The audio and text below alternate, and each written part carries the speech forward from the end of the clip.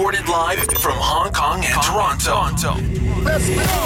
This is the PR and Law Podcast. The PR and Law Podcast. Turn it up.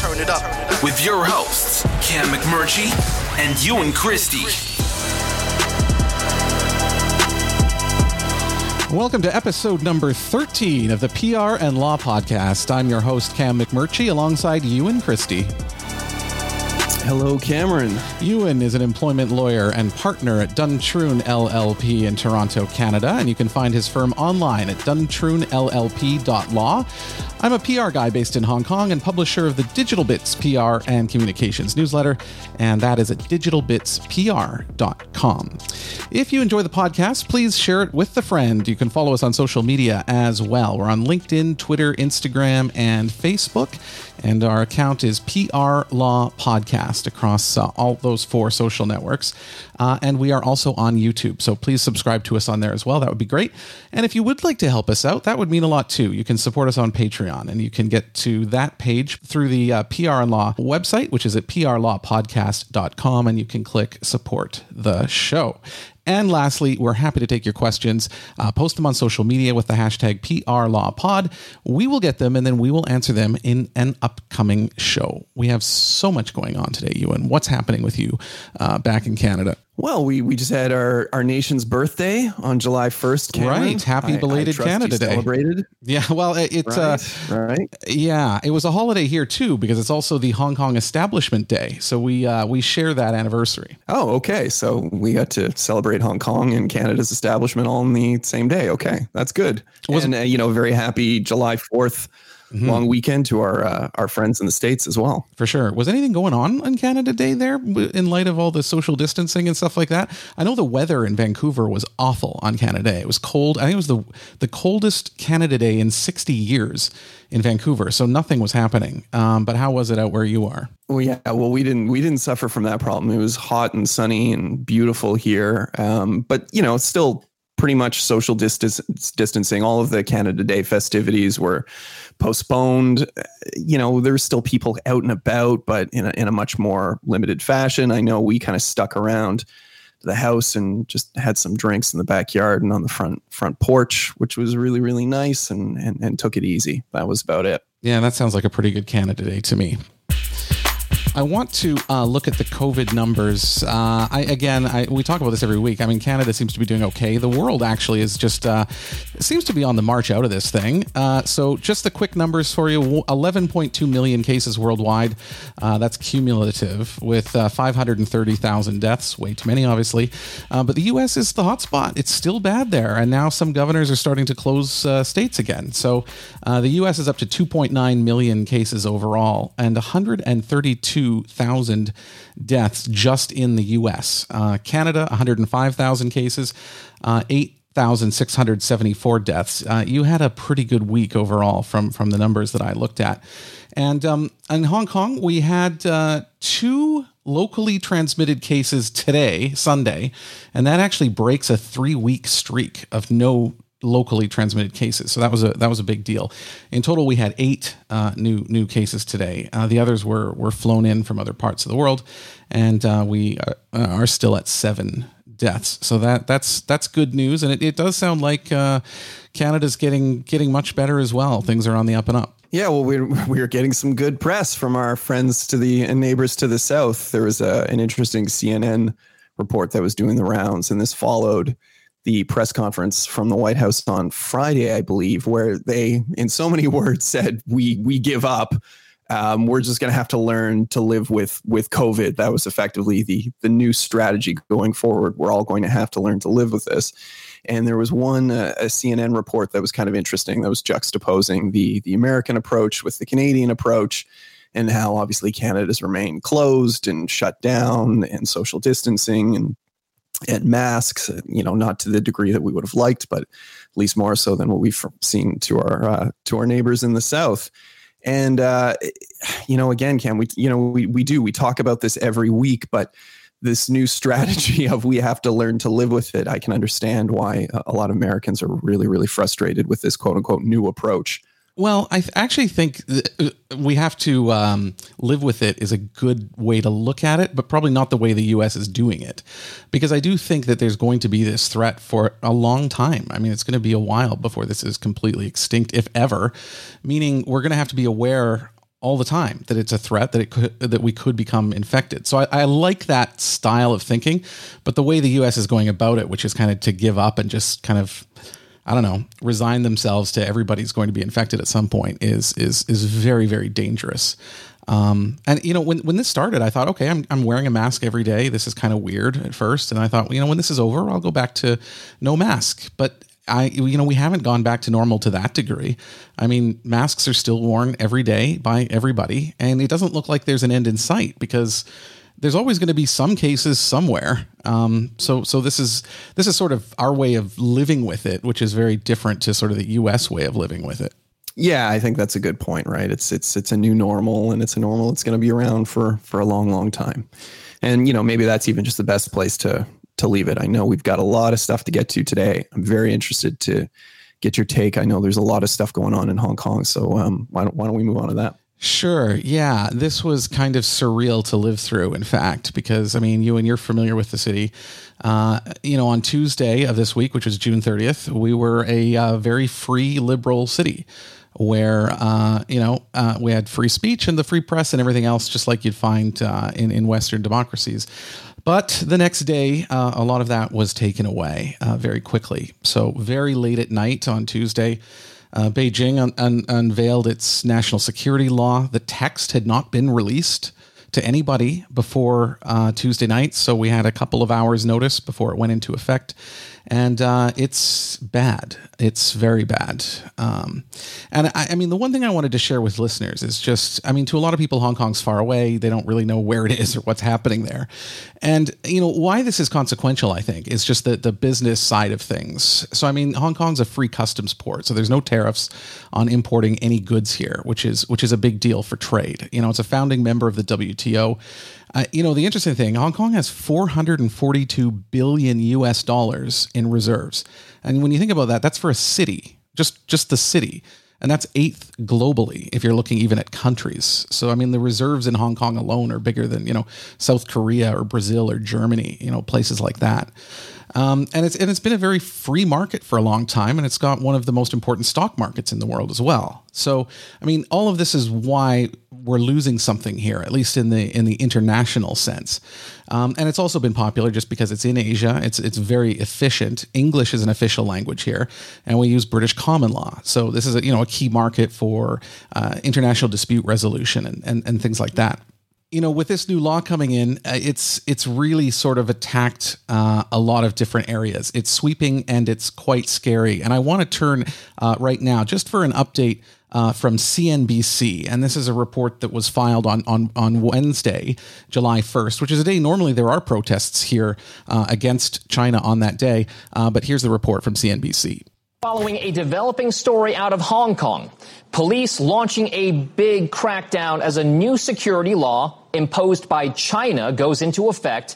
Eunice Yoon is there and has the details.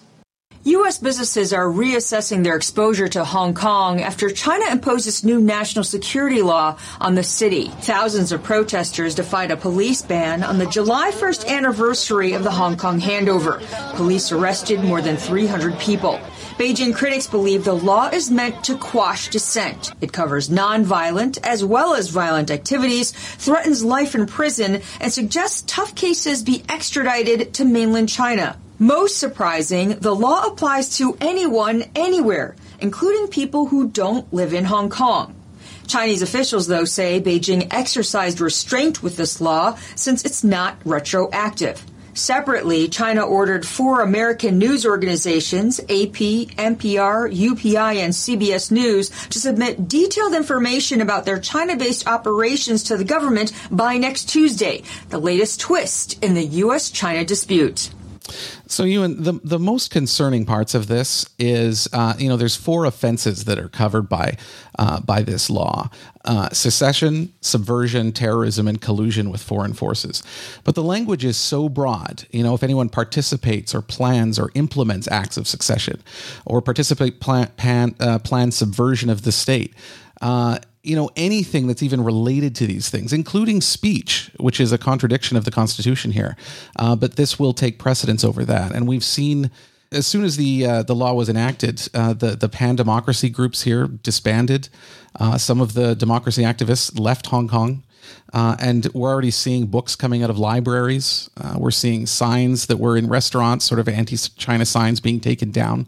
It's ruling by fear, and it's been very effective. I think, Beijing has to look at this very happy from their point of view. Yeah, I mean, Nathan Vanderclip, who I know you know, Cam, and we've talked about his reporting in the past. He had an article in the Globe and Mail that was posted over the weekend, and he had some choice quotes that I kind of wanted to sort of speak to, because they're all really authoritative sources. So, David Law, who is the Sir Y.K. Pal Chair of Public Law at the University of Hong Kong, this was his quote. He said, "I'm hard pressed to think of a national security law anywhere in the modern world with broader reach, either substantive or territorial." Alex Wang, a scholar of Chinese law at UCLA, said, quote, "It is wrong to say it is just like security laws elsewhere. The institutions to balance national security concerns against individual rights are simply not there." And even Kent Roach, who's a legal scholar here at the University of Toronto, said that it could criminalize much peaceful international advocacy. And I think those three quotes really sum up your point, which is the reach of this law is so remarkably broad. It arguably means that the U.S. Congress, the European Parliament, United Nations, they could all be guilty under this law, given condemnation of China and the actual law itself. It's really, really, really disconcerting. As you may have seen, Canada has already taken some steps following the law, so it's suspended its extradition treaty with Hong Kong, so it will no longer allow people to be extradited to HK, to Hong Kong. It's going to treat any sensitive goods being exported to Hong Kong as if they're being sent to mainland China, and it's no longer going to, permit the export of any sensitive military items. It's concerning. Even our government even issued a travel advisory. And this, for me, is, as you know, Cam, is somebody who's been there many, many times and loves Hong Kong. The quote, "may be at an increased risk of arbitrary detention on national security grounds and possible extradition to mainland China. Exercise a high degree of caution." That just seems so incredibly it's chilling, outrageous to me as somebody who's been there so many times. But I guess this is the new normal. Yeah. And, I don't see it ever going back either at this point. A couple other things just before we wrap up on this subject. The Chinese government is also setting up a national security office in Hong Kong. So it's going to have, investigators and people like that. But they will not be under Hong Kong law. So it will operate outside of the Hong Kong legal system, which is also quite concerning. And then another point is, the government now has the power to monitor telecommunications, confiscate property, restrict travel, things like that, without needing to go to a judge to get an okay. So, the more that comes out about this, the more. I've read, large parts of it. It really is. It's so much worse than I think what people's worst case scenario was. When we look back here, like in 2012, we had people protest, for months over a national education that China wanted to introduce here. Well, this law enacts that. Now we will have national education. People were protesting against the extradition law last year. This is much worse. This makes it much easier to extradite people to the mainland.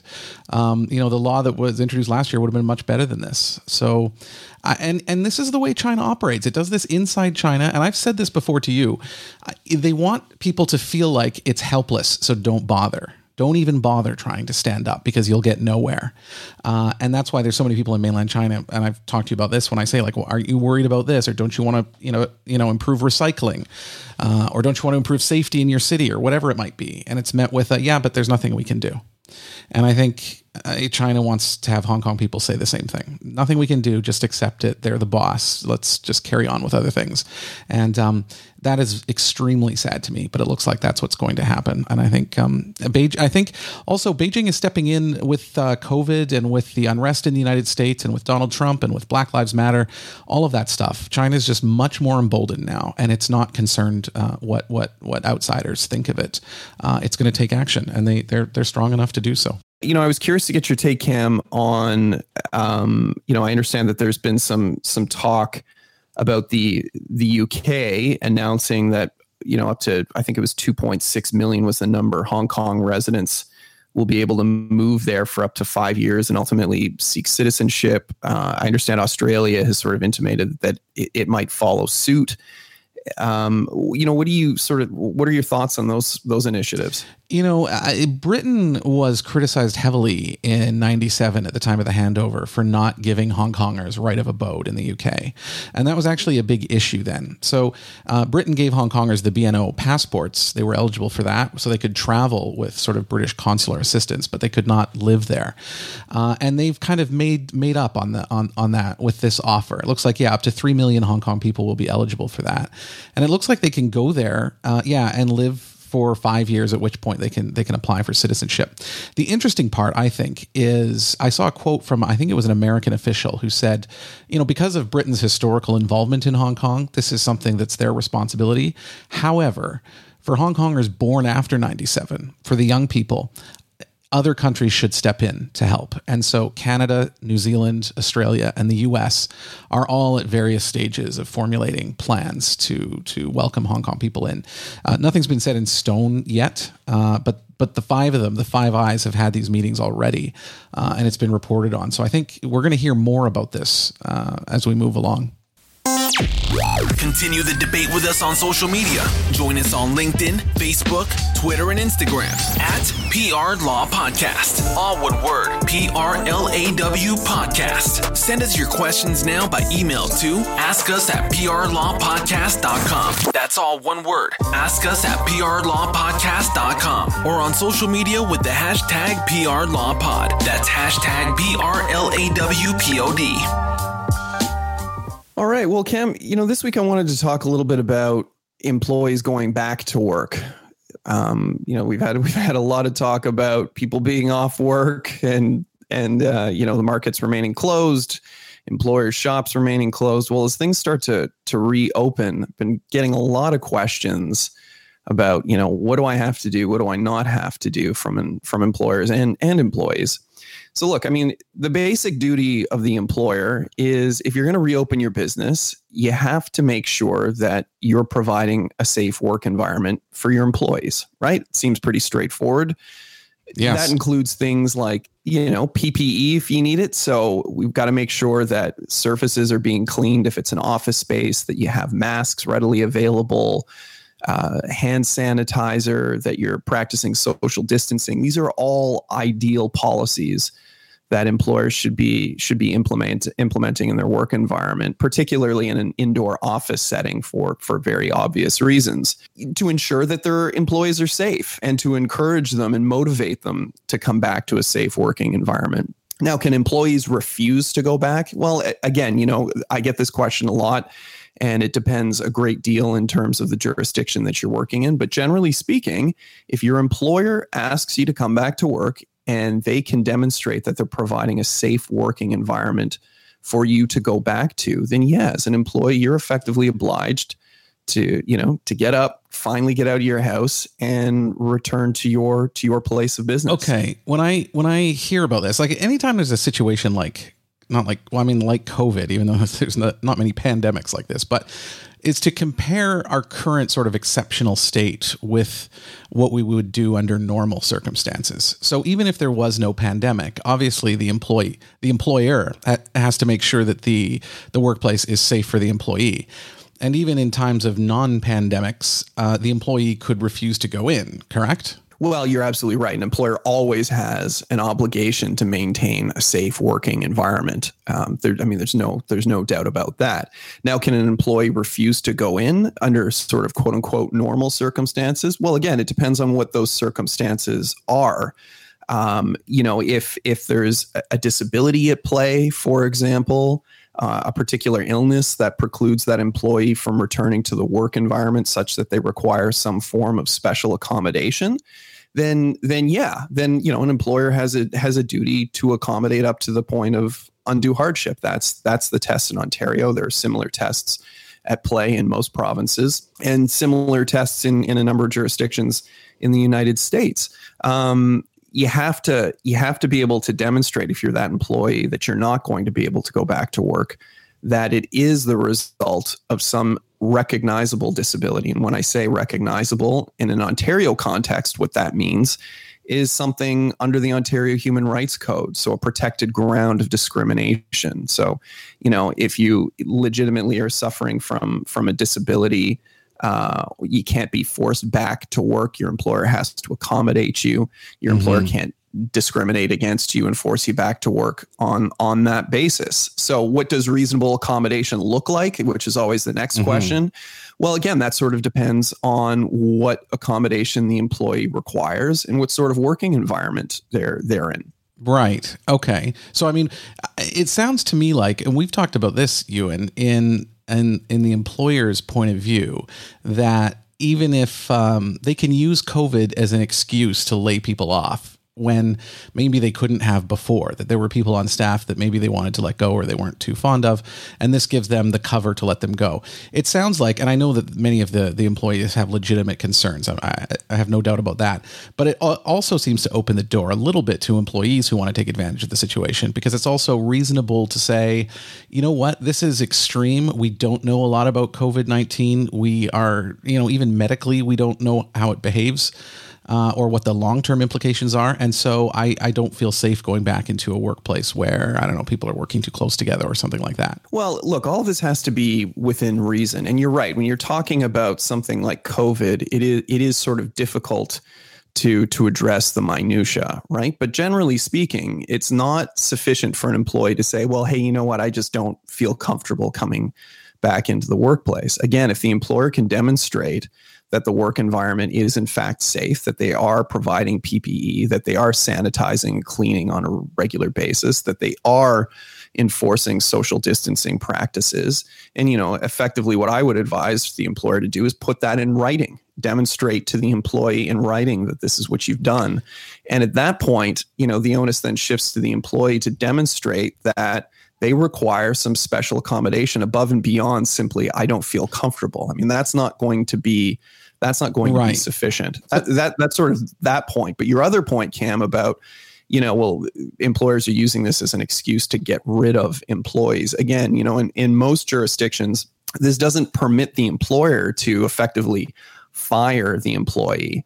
Again, if they fire the employee, at least in most jurisdictions in Canada, anyway, most provinces in Canada, that employee is entitled to reasonable notice of the termination of their employment. Termination pay, severance, these sorts of things. What it does permit them to do, however, is to temporarily lay the employee off, to say that, for as long as this is an issue for us, we're going to temporarily lay you off. And that's been a very controversial practice for a number of reasons, because in most circumstances, this would typically constitute what's called a constructive dismissal, where your employer has effectively fundamentally altered the terms of your employment relationship by laying you off, which, unless there's sort of clear language in their employment agreement, they typically don't have the right to do. But given the sort of extraordinary circumstances, some of those rules have been relaxed, and even this is somewhat up for grabs. There are some employment lawyers who seem to think that no, even given current circumstances, then employees may still have a claim for constructive dismissal. I sort of question the legitimacy of that. But again, different jurisdictions deal with this differently, but it's not enough, Cam, for an employee to just say, well, you know what, I just don't feel safe. I get that. Unless they have some very, very... Yeah, I guess to have a legitimate basis, right? Yeah, I guess the hard part here is I don't think there's or maybe there is, like a government list of, for your employees, and in order to stay safe from COVID, you need to provide this, this, this, and this. And ensure, because then it would be very clear for a company to be in compliance with that. Whereas, if you have a company that does provide hand sanitizer and takes your temperature when you come in and gives you a free mask and so on and so forth, but you're still sitting close side by side with many other people, and that person says, I don't feel comfortable because there's no social distancing.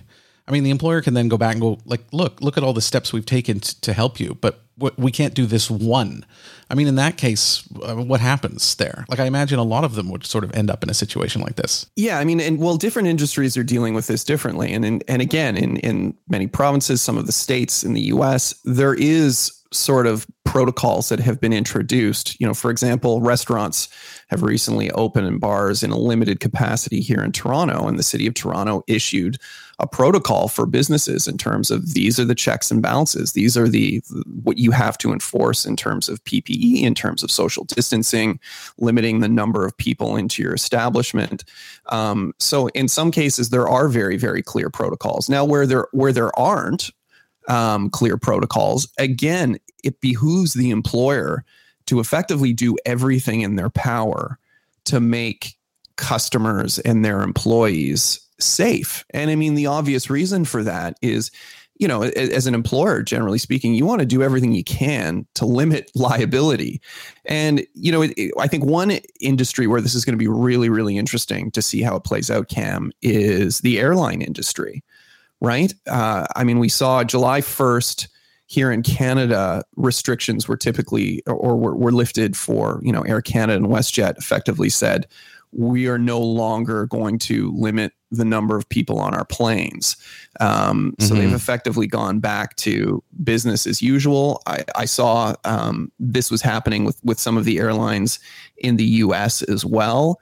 And funny enough, actually, I wanted to get your take on this because I saw in one case in particular, I think it was United Airlines who. Yeah, and their chief communications officer said earlier this week, you know, he effectively said that there was no practical need for social distancing on flights, and he chalked it up basically to a PR strategy and not a safety strategy. I mean, I'm very curious to get your take, but from a legal perspective, you know, that kind of comment is disconcerting and could prove to be very, very problematic, because effectively what you're doing as a communications guy is you're coming out and you're telling your public and you're telling your potential customers that, hey, we're good to go and we're safe here, and don't question getting on one of our planes. Well, what happens if somebody does get on their plane and then gets sick, or or worse yet, one of their employees who have been assured that their working environment is safe if they get sick? Yeah. So, I mean, the PR angle of this, it's good you brought this up, because I did have this as something to mention. This was botched. Yeah, there's no question about it. I think the fact that it's in the news is an indication that it was botched, because, you know, usually airline policies don't get a whole lot of attention. I wrote at length a couple of years ago about United, because they had that David Dow incident where they pulled a man out of his seat and knocked him out in the process of doing so, which was obviously a huge PR fumble for them. Not just the action, but even the reaction right after that. The way the CEO conducted himself was really not good. I've got a long article of that I'll put in the show notes. In this case, though, the one thing I tell people all the time, and we deal with this at the company that I work for and with clients, you have to give an indication that you understand or you empathize with either your customers or your staff or your other stakeholders, that you understand their concerns. Because if you dismiss them, you know, there's a lot of negativity that surrounds that, and there's a lot of trust issues or mistrust issues, I should say, about that. So in this case, yes, United decided that it was not going to block the middle seat, and it could have put out some sort of positive message about this, and talked about some of the other things they're doing. But it got attention because the communications person at United just said that it's a PR stunt. It's not a safety strategy. He was very blunt about that, and actually, his reasoning does make sense. So this is his exact quote. If you're sitting in the aisle and the middle seat is empty, the person across the aisle is within 6 feet from you. The person at the window is within 6 feet of you. So he's saying, we're already inside the bubble. We're already too close to each other. So what difference does it make? I get that argument, but just because something is bad doesn't mean we should make it worse because we've already made it bad. I mean, the logic breaks down a little bit there, but I do kind of get his point. And I think what they could have done is come out with a much more sort of positive message about this and started with the things that they are doing. And they are doing a lot of things to sort of manage the risk on board. I don't have the list in front of me right now, but I had looked at it earlier. I'll try and find it for the show notes. But they are doing other things, and those other things got completely lost because their chief communications officer handled the issue in this way. And to a non-PR person, this just seems like, well, what's the big deal? You know, he spoke. He just called it a PR strategy. That's not bad. But it's not even in his words. It's sort of the arrogance in the tone and the sort of just the aggressiveness to some degree in the words that he chose.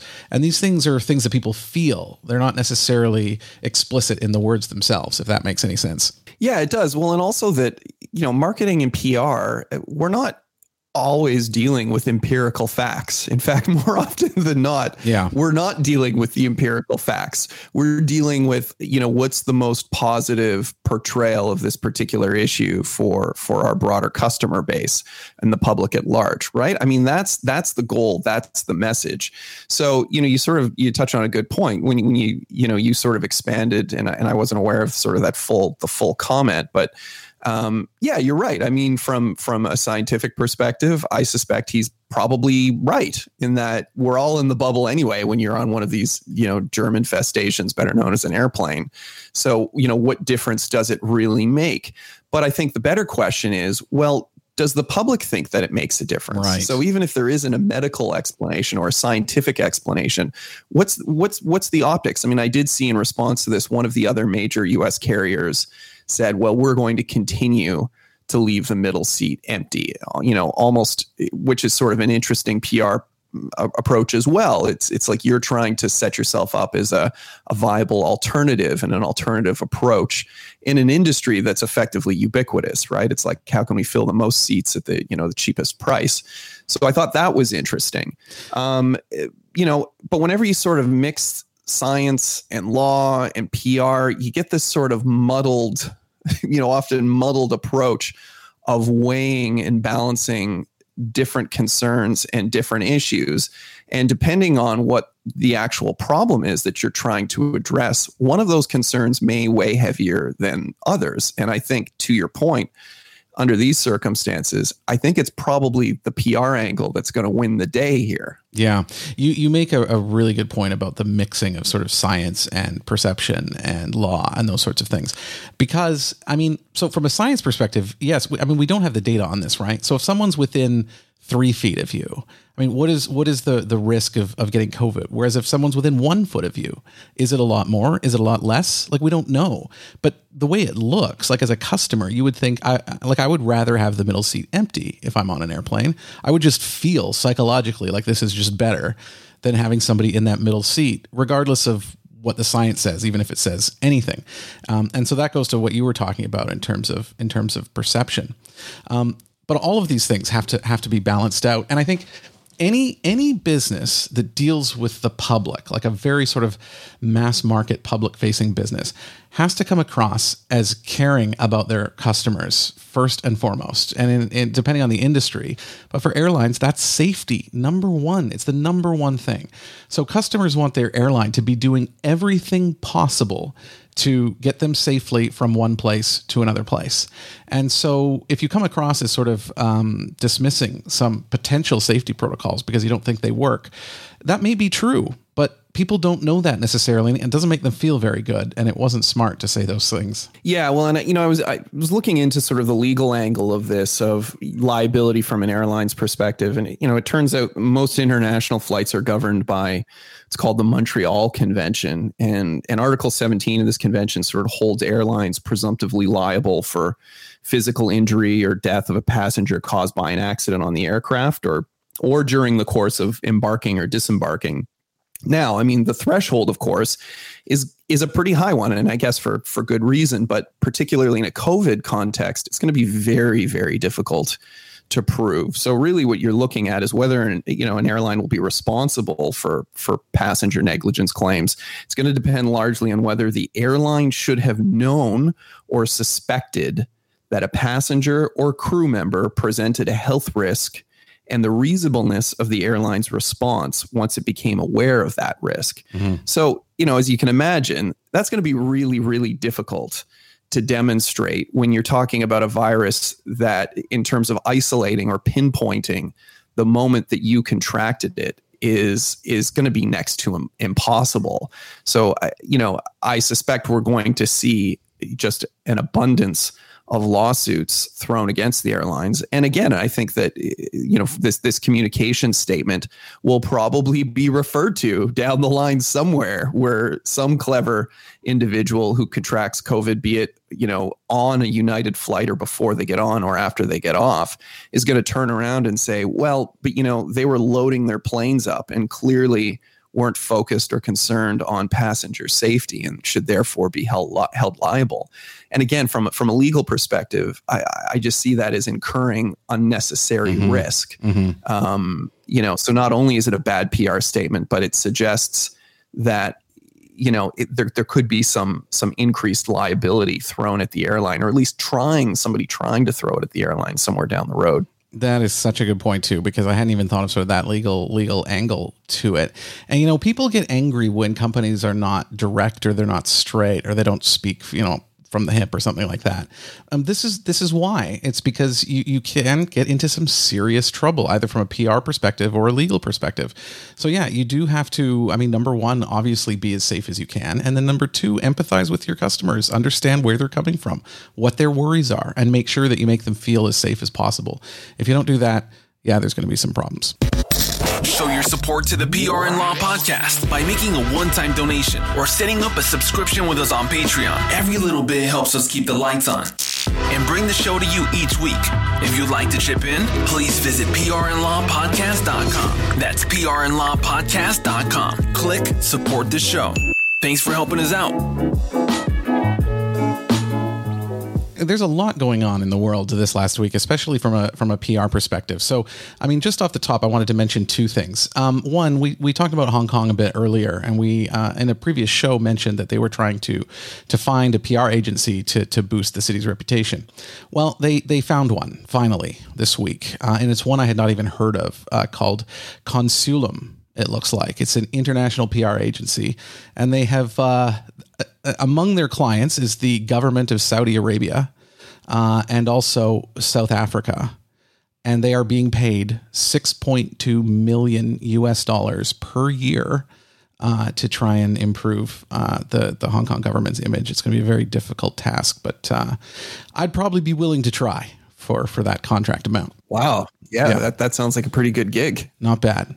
The United thing we just talked about. This week, Ewan, I'm going to talk about, it's a villain. It's a company that I deeply dislike and distrust, and it's only getting worse for them. And that's Facebook.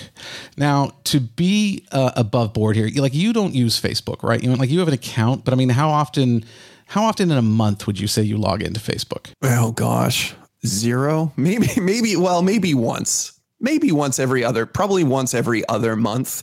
My account's effectively sat dormant for a very, very long time. I'm the same. I left it, it's almost like 4 years ago now. I'm 0. I'm at 0. Over the course of a year, maybe twice, 3 times, I think. And usually it's to get some specific kind of information. I don't like Facebook. I don't like all facets of its business and its presentation, which I'm going to get to in a second. Anyway, they're under crisis, or they're under pressure again. And it seems like there's always something going on that they find themselves in the middle of. So, obviously they're going to be a target to begin with, because we're in an age where information is traveling very fast. And this is also sort of a very conducive environment to things like conspiracies, which we've seen grow a lot, especially in the United States. things like fake news and propaganda, and people don't know who's paying for which ads that are appearing in their Facebook feed. There's so much happening, and Facebook has really decided to take a hands-off approach, arguing that it's a platform, not a publisher. And being a platform, they're not responsible for anything that goes on its service, whereas if it were a publisher, it would have to take some responsibility for that. I mean, the other issues are, obviously, Silicon Valley itself has been under fire from conservatives for perceived liberal bias in social networks. And so that's, kind of resulting in the opposite. Companies are much more fearful at the moment of offending people on the right, which is why people like Alex Jones had a platform for so long. But this came to a head, Ewan, when Trump said, the U.S. President, Donald J. Trump, when he said, when the looting starts, the shooting starts. This was at the end of May, amid the George Floyd protests. And Facebook let that stand. And Twitter hid the post. So you see at that point, the two networks really did diverge. And since then, Facebook has really been paying the price for that. So earlier on in June, 400 Facebook staff walked out. It was sort of a digital walkout because people were working from home because they were so angry about the company's stance on it. The following day, Mark Zuckerberg held a town hall with staff. That did not go well. The transcript is online for that. And then 5,000 employees. Yeah, it was almost, sorry to interject, it was almost like Prince Andrew-esque. It reminded me of that interview of Prince Andrew talking about his relationship with Jeffrey Epstein, where it's just everything seemed to go wrong when Zuckerberg started talking. Yeah, and he's had, to begin with, to be fair, he's not a good public speaker. And it was interesting because I was listening to Recode Decode, a podcast with Kara Swisher, former Wall Street Journal, and it just wrapped up. And she actually interviewed Mark Zuckerberg, and she said he's not, she called him an intellectual lightweight, I believe. But I want to actually get to this. This Ouch. is... Yeah, I'm gonna set people up here because it is actually a 3-minute clip. Now, this is an interview with Mark Zuckerberg from a couple of years ago about whether Facebook should remove content from its site or whether it should keep it on the site. Obviously, Facebook has always leaned towards leaving it alone there. But I think this interview clip, and listen to the whole thing, it really sort of gives you an insight into the way that Mark Zuckerberg thinks. So this is Mark Zuckerberg with Kara Swisher on her podcast, Recode Decode. Why don't you want to just say, get off our platform? Well, look, as abhorrent as some of this content can be, I do think that it gets down to this principle of giving people a voice. Even if it's a hoax. Yeah. I mean, it's at some level, it's hard to always have a clear line between, no, I'm not defending any specific content here. Mm-hmm. And I think a lot of the content that's at play is terrible. And I think when you get into discussions around free speech, you're often, talking at the margins of content that is terrible and what should, but defending people's right to say things, even if they can be bad. But sorry, I lost my train of thought here. There's a difference between offensive and hoaxes. And InfoWars. Yes. I want you to make the case for taking InfoWars off if you were on the other side of it. I mean, I think if you were trying to argue on the side of basically that the core principle of keeping the community safe, I think you would try to argue that the content is somehow attacking people or is creating an unsafe environment. Now, let me give you an example of where we would take it down. Mm-hmm. So in Myanmar or Sri Lanka, where there's a history of sectarian violence, right? Similar to the tradition in the U.S. where you can't go into a movie theater and yell fire because that creates an imminent harm. There are definite examples of people sharing images that are taken out of context, that are false, that are specifically used to induce people to violence in those areas where there's and violence ongoing has resulted. Yes.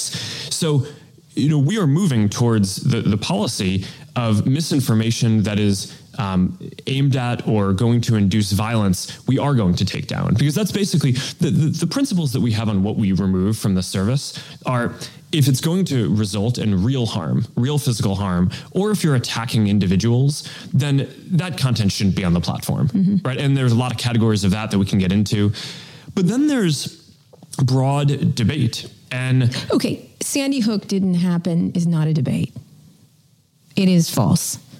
you can't just take that down.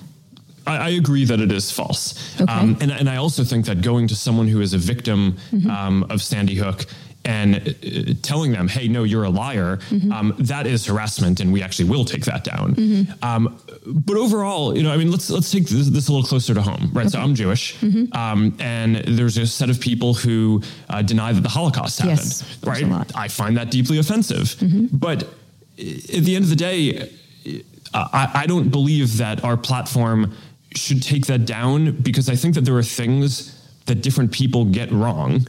I don't think that they're intentionally getting it wrong, but I think that in the case of the Holocaust deniers, they might be, but go ahead. It's hard to impugn intent and to understand the intent. But I just think, for as abhorrent as some of those examples are, I think the reality is also that I get things wrong when I speak publicly. I'm sure you do. I'm sure a lot of leaders and public figures who we respect do too. And I just don't think that it is the right thing to say we are going to take someone off the platform if they get things wrong, even multiple times.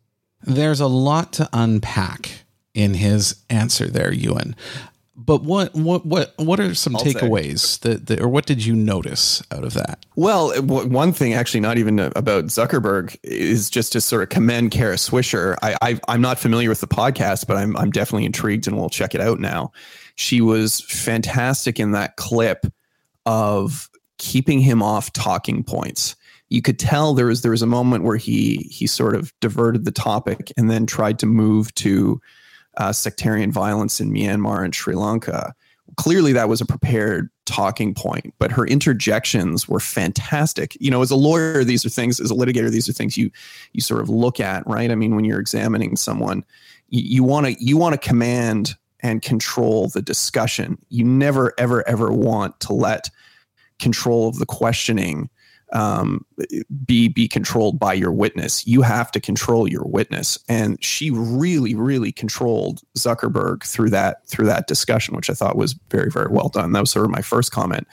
My second comment about Zuckerberg in particular is, here's the problem. He's effectively trying to make a free speech civil libertarian argument that, hey, look, some people say bad things, but, we have to protect the right to free speech, even when they say those bad things. The problem with that is that he's running a platform where he has a vested interest in continuing to allow those individuals to post content. So whether or not he actually is a civil libertarian, and that's questionable at best, his argument in that regard lacks a certain sense of legitimacy and honesty and belief from, sort of a layman public perspective, because he has a vested interest in putting that message out. Yeah, that's a good takeaway, Ewan.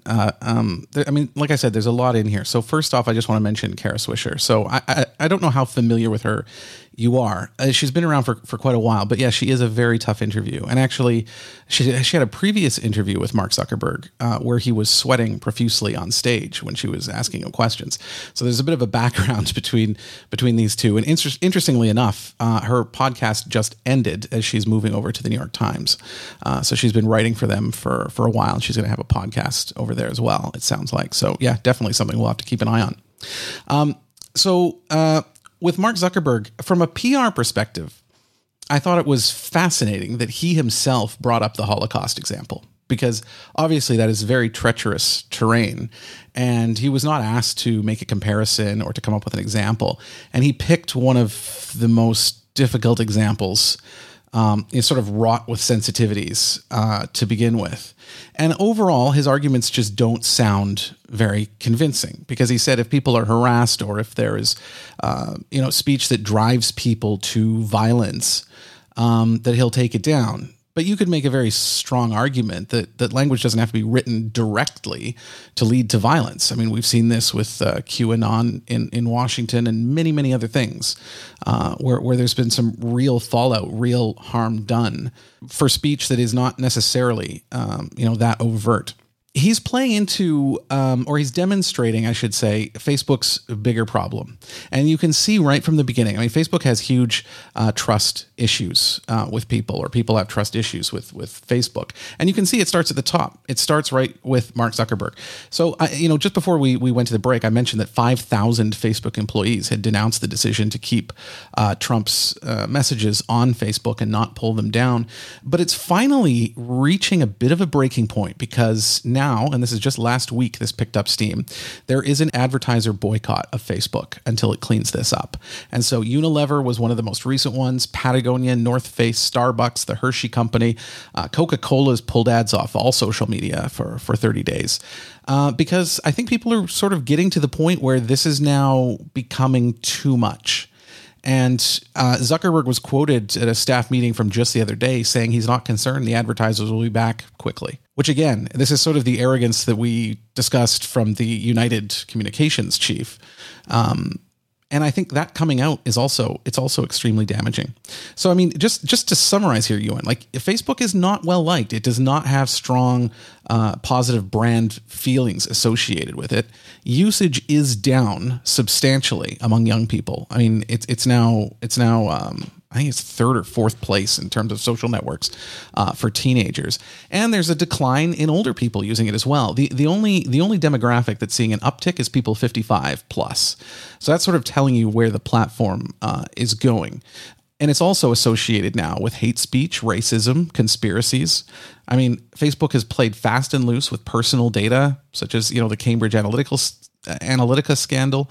And there's been other tragedies like suicides and other mental health issues on that platform. So it is a very damaged brand in my eyes. And actually, with Zuckerberg at the helm, with the team that he has there, and with the history it has, I actually don't think this is going to be very easy to turn around, because it seems like every week there's another story that's damaging about Facebook. I've only listed a few here. There's others where they were snooping on your phone, or they're setting up profiles for people that never signed up for Facebook. This goes on and on and on. And I think the rot is really at the core of Facebook.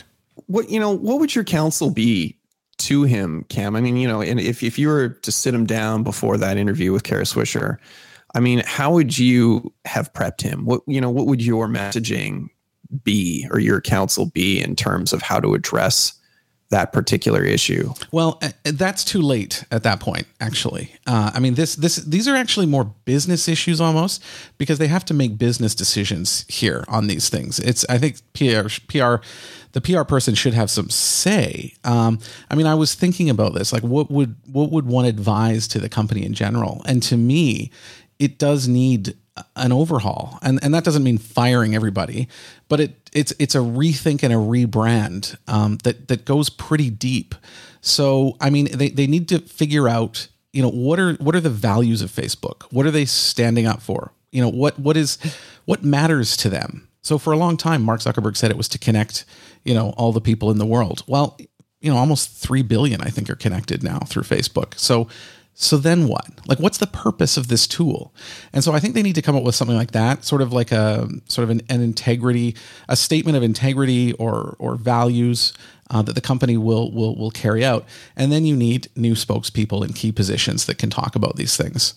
So there has to be a visible and measurable change in terms of the company's values, what it stands for, who's going to speak on behalf of the company, and what is their North Star? Like, what is the thing that they're going to follow because it's who they are and it's the right thing to do? They need to identify that thing and then follow it. And I think only then people will start to see that, okay, this is different. The company has heard us, and it's making changes, and it's different. But I don't think Mark Zuckerberg can say anything in an interview at this point that's going to change very many minds. He came out a couple months ago and said that Facebook was now going to focus on encrypted conversations. And it was almost like nobody took him seriously, because it's so outside of Facebook's business model to do that. So this problem, it is a PR problem, but it's such a massive one that it's not one that a PR person alone is going to be able to turn around. Well, and it almost sounds like he's such an integral part of their massive PR problem that really, if there's a head that needs to be cut off, it's probably his, or at the very least, he shouldn't be permitted to engage in any sort of public interviews in that sort of capacity. He's just clearly not the best guy to engage in that sort of commentary on all of these things too. When I hear him speak, and I heard him speak to the Senate as well several months ago, I feel like he doesn't get it. I feel like he doesn't really understand why people are so upset and what the big deal is, because he sort of trots out these lines that he thinks are going to be sufficient to answer people's questions, and they're just not. And I think people and advertisers have been so patient with Zuckerberg and with Facebook, hoping that they're going to eventually do the right thing, and it's just not happening. And I think that's why this advertiser boycott is really sticking so far this time. I think people realize that the election of Donald Trump obviously was a big wake up call, but just how the platform can be used for propaganda and for messaging and for really dubious organizations or groups to spread their word, and the damage that can be caused through these tools arguably is much worse than the good that's coming of Facebook these days. Yeah, but I mean, at the same time, where are those advertisers going to go? I mean, is this really gonna hold up? That's sort of my question, right? What are Facebook alternatives? I mean, I understand you got TikTok, you got Twitter, you've got Instagram. Well, I guess Facebook owns Instagram, right? I mean, what are the platforms that are going to that could use this seize this as an opportunity in sort of leveraging and expanding their market share? There's none on that scale. There's quite simply none. In fact, if you look at the ad market, at least in the English language, it's sewn up by two companies. It's Google and Facebook. So they're the two companies, because advertising is all based on data now, and massive stores of data that allows sort of micro targeting of people. And with Google, it can leverage people's Gmail and their Google searches to find out exactly who they are. So if you have a Gmail account, Google knows where you're flying on holiday and what you've ordered from Amazon, and I mean, on, and they can sell that to advertisers. No other company can compete with that. And then Facebook on the other side, I mean, people offer up tremendous amounts of their own personal information onto the platform. And you're right. I mean, advertisers use Facebook because it is effective. And I mean, I've used the Facebook advertising even when we were running the Nanfang. We used it, and it was great because you could target so specifically. And there's not another platform that can do that at that scale. I mean, you mentioned TikTok. Yes, it's coming along, but it's nowhere near either of those companies yet. And same with Twitter. I mean, Twitter's quite small as well. They're just not comparable in scope. So, I mean, there is a risk these advertisers are going to go back, but it'll be interesting, because if Facebook doesn't make any changes, how can the advertisers, without any sort of change, just decide to go back? And what does that say, for people that supported them in this ban, to see it end without any gains being made? Well, and I guess that question really depends upon ongoing pressure imposed upon these companies who were advertising with Facebook. I mean, once that pressure disappears, then the advertisers can quietly go back to posting on Facebook, really without any concern of repercussion, right? And that's the problem. Yeah, that is an issue. Anyway, this is something I'm going to keep an eye on. I like I mentioned, I personally sort of my account is still on Facebook, but even for the PR and Law podcast page that we have on there, everyone. Even though I'm bashing Facebook, if you're on the platform, please go and like the page. I don't post that by logging into Facebook. I'm using other tools that allow me to access that page and see what's going on. I just don't log in at all. And the odd time I've clicked on something that's taken me to Facebook, actually, I think the design is horrible. I think it's messy. I mean, there's literally nothing about it that I like. But I guess, I mean, the main part for me is I have lost touch with a lot more people since I stopped using Facebook. Not that the connections were tight on Facebook, but it was enough that you could see when somebody got married, or see when somebody went on a trip or had a child or something, enough to say a congratulations every couple of years for a life milestone. But since I've been gone from there, I just feel completely out of the loop. I'm okay with that, mind you, but I could see how others might have a problem. Yeah, I hear you, and I sort of feel exactly the same way. But I tell you, Ewan, to be careful with TikTok. I went on it again today, and I get sucked right in. Like it's remarkable how good their algorithm is. Actually, that brings me to another point we haven't talked about this week. This is affecting the place where I work, in fact, at Tencent. But India has banned 59 Chinese apps from the country entirely. And that includes TikTok. And that's actually TikTok's largest market. So it is a very big deal. And it's also the first time a country has decided to block apps from another country rather than a specific company or specific kind of app. And so, there's some concern over whether this will be a precedent for other countries to take action if they have issues. Well, that'll be something else to keep an eye on going forward. For sure. What have you got, Ewan, for some recommendations? Do you have any today? Well, yeah. I mean, I finally got around to watching the Jeffrey Epstein documentary on Netflix. I don't know if you've seen it yet. I've seen the first one. I did. Yeah, I've seen the first one, but I've listened to the podcast, which covered all the same stuff. It's really good. Well, I mean, good as in well produced, but not good material. Right. Well, I mean, I knew very, very little about Jeffrey Epstein going into it, so I found it really compelling, particularly the first couple episodes where, much of it is about who is this guy? Who is this guy? Who is this guy? But I thought that it would be, I wanted to sort of bring it up this week because, of course, earlier this week, Ghislaine Maxwell, who, of course, was Epstein's partner, and at least as it's depicted in the documentary, played a key role in sort of helping him to lure women, these underage women, and traffic them. And I looked at her. There was an 18-page indictment that was released earlier this week. You can find it online. Actually, we could post it in the show notes. And yeah, I mean, she's facing 4 charges. So it's crazy. Conspiracy to entice minors to travel to engage in illegal sex acts, enticement of a minor to travel to engage in illegal sex acts, conspiracy to transport minors, transportation of a minor with intent to engage in criminal sexual activity. I mean, just really, really abhorrent behavior. And of course, everybody is interested to see whether she'll cut some sort of deal. And of course, there's all sorts of conspiracy theories around Maxwell and Epstein in terms of relationships with Trump, relationships with the Clintons. Yeah. Anyway, check out the documentary if you haven't seen it. For those who haven't seen it, it's worth your time. I think it's only about 4 parts. Yeah. Just a really, really crazy story of unchecked power.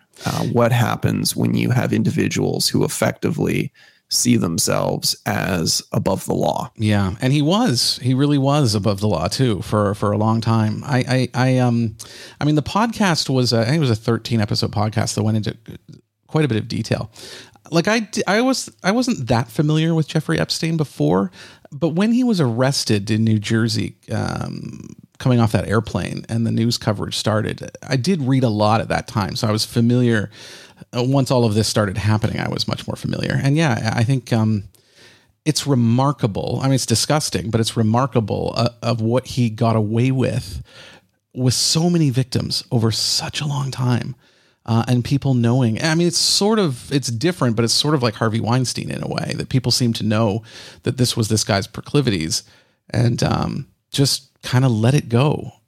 It's really, really remarkable. It's a remarkable story. So yeah, I've watched the first one. I'm kind of looking forward to the next 3. I wanted to mention one thing, Ewan. I actually meant to bring this up earlier on the show when we were sort of talking about the news, because I don't know if you remember, but in March, I know you'll remember this. The stock market crashed basically once we found out that COVID-19 was going to be a big deal, and at one time the market was down 30%, which is an awful lot. And I actually talked about one stock that I really like called Shopify. I think a lot of people will be familiar with Shopify if you listen to this show. Canada's number 1 company at this point. And because it had gone down to $322 per share. And on episode 1 of our podcast, Ewan, this is what I said. it is going to have a lot more volatility. I actually did get in last week because there were, I think I mentioned to you, there were some incredible deals on, companies like Shopify. I think it was down to 320 something.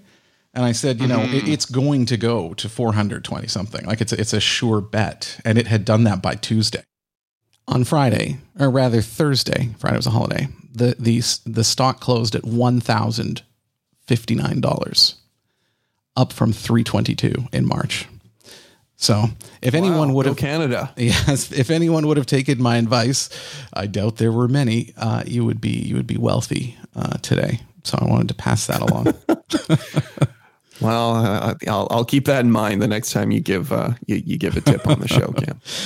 The last one I wanted to mention, I thought this was remarkable. The BBC did a story on Vietnam. Now, we had talked about this as well on a show several shows ago about their good record with COVID-19. Well, this story is called Patient 91, How Vietnam Saved a British Pilot and Kept a Clean COVID-19 Sheet.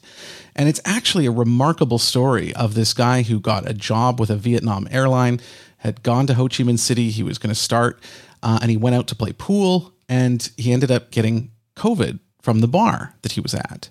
And actually, that bar ended up being kind of a hotspot, a cluster of cases. And so there's a lot of negativity toward him, especially as a foreigner in Vietnam. But what unfolded over the weeks following that is truly remarkable. He was in the ICU for weeks. They basically, because he became their most serious case, at one point he was down to just a 10% chance of surviving. And after many weeks, I think he was unconscious for 6 weeks. Anyway, they managed to save him. And they talk in there about sort of the things that Vietnam had done to save his life. And they put so much effort into it because he was their only patient left. So they had all of the country's top doctors focused by teleconference on this one patient and how they kept him alive, and they kept their death total at 0. They have not had a single death from COVID-19. It's truly a remarkable story. It's a good news story too. We don't share too many of those. So I'll put that in the show notes if anyone wants to have a look. Great. Yeah. I mean, that truly is remarkable. 0.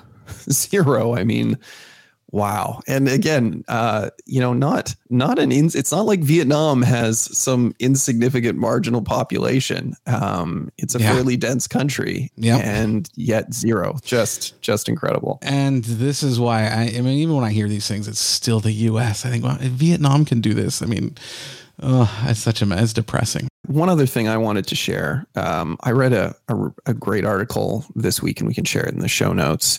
It was a BBC article on Roald Dahl, the acclaimed children's author. And, I might have seen this. You may have seen this. Yeah, it was really interesting. It was, sort of the title is The Dark Side of Roald Dahl. And it sort of talks about and asks the question, why are his stories so beloved by children? Generation after generation, children just love these stories. And, if there happens to be anybody out there who isn't familiar with Roald Dahl, we're talking about the author who wrote such titles as Charlie and the Chocolate Factory, Matilda, The Witches, James and the Giant Peach, the BFG. I mean, the list really just goes on. I've read many of those. I know. Yeah. I mean, I've a Fantastic Mr. Fox. I mean, I've read most of these stories to my daughter, who's kind of obsessed with them. I remember reading them as a child as well.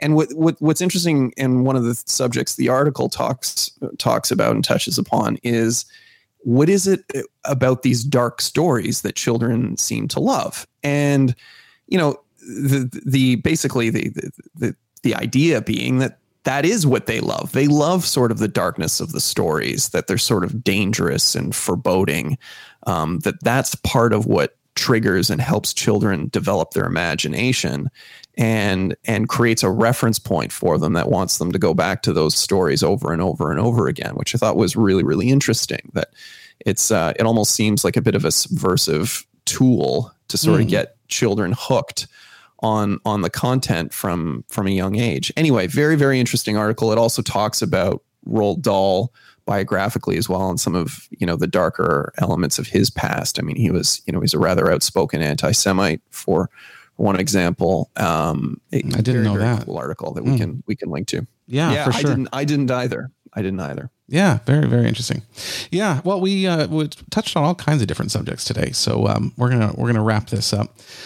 Thank you so much for listening. If you enjoyed the show, please tell a friend. Really, it's the only way we have to get word out about the show is through you recommending it to people in your circle, and so we appreciate that. You can also follow us on social media to get the latest announcements of when shows drop and other links and related news to the podcast. We're on Twitter, LinkedIn, Facebook, and Instagram, and the account name is PR Law Pod, all one word, PRLAWPOD. And you can also like and subscribe to us on YouTube, and you can support us on Patreon by visiting our website at prlawpodcast.com, prlawpodcast.com. So that's it, everyone. We'll see you next week. This is Cam for you and Christy. See you later. This has been the PR and Law Podcast with Cam McMurtry and you and Christy. If you enjoyed the show, please share it with a friend or leave a review. You can also join us on LinkedIn, Twitter, Instagram, and Facebook by following our account at PR Law Podcast. That's all one word, PRLAW Podcast. Thanks for your support.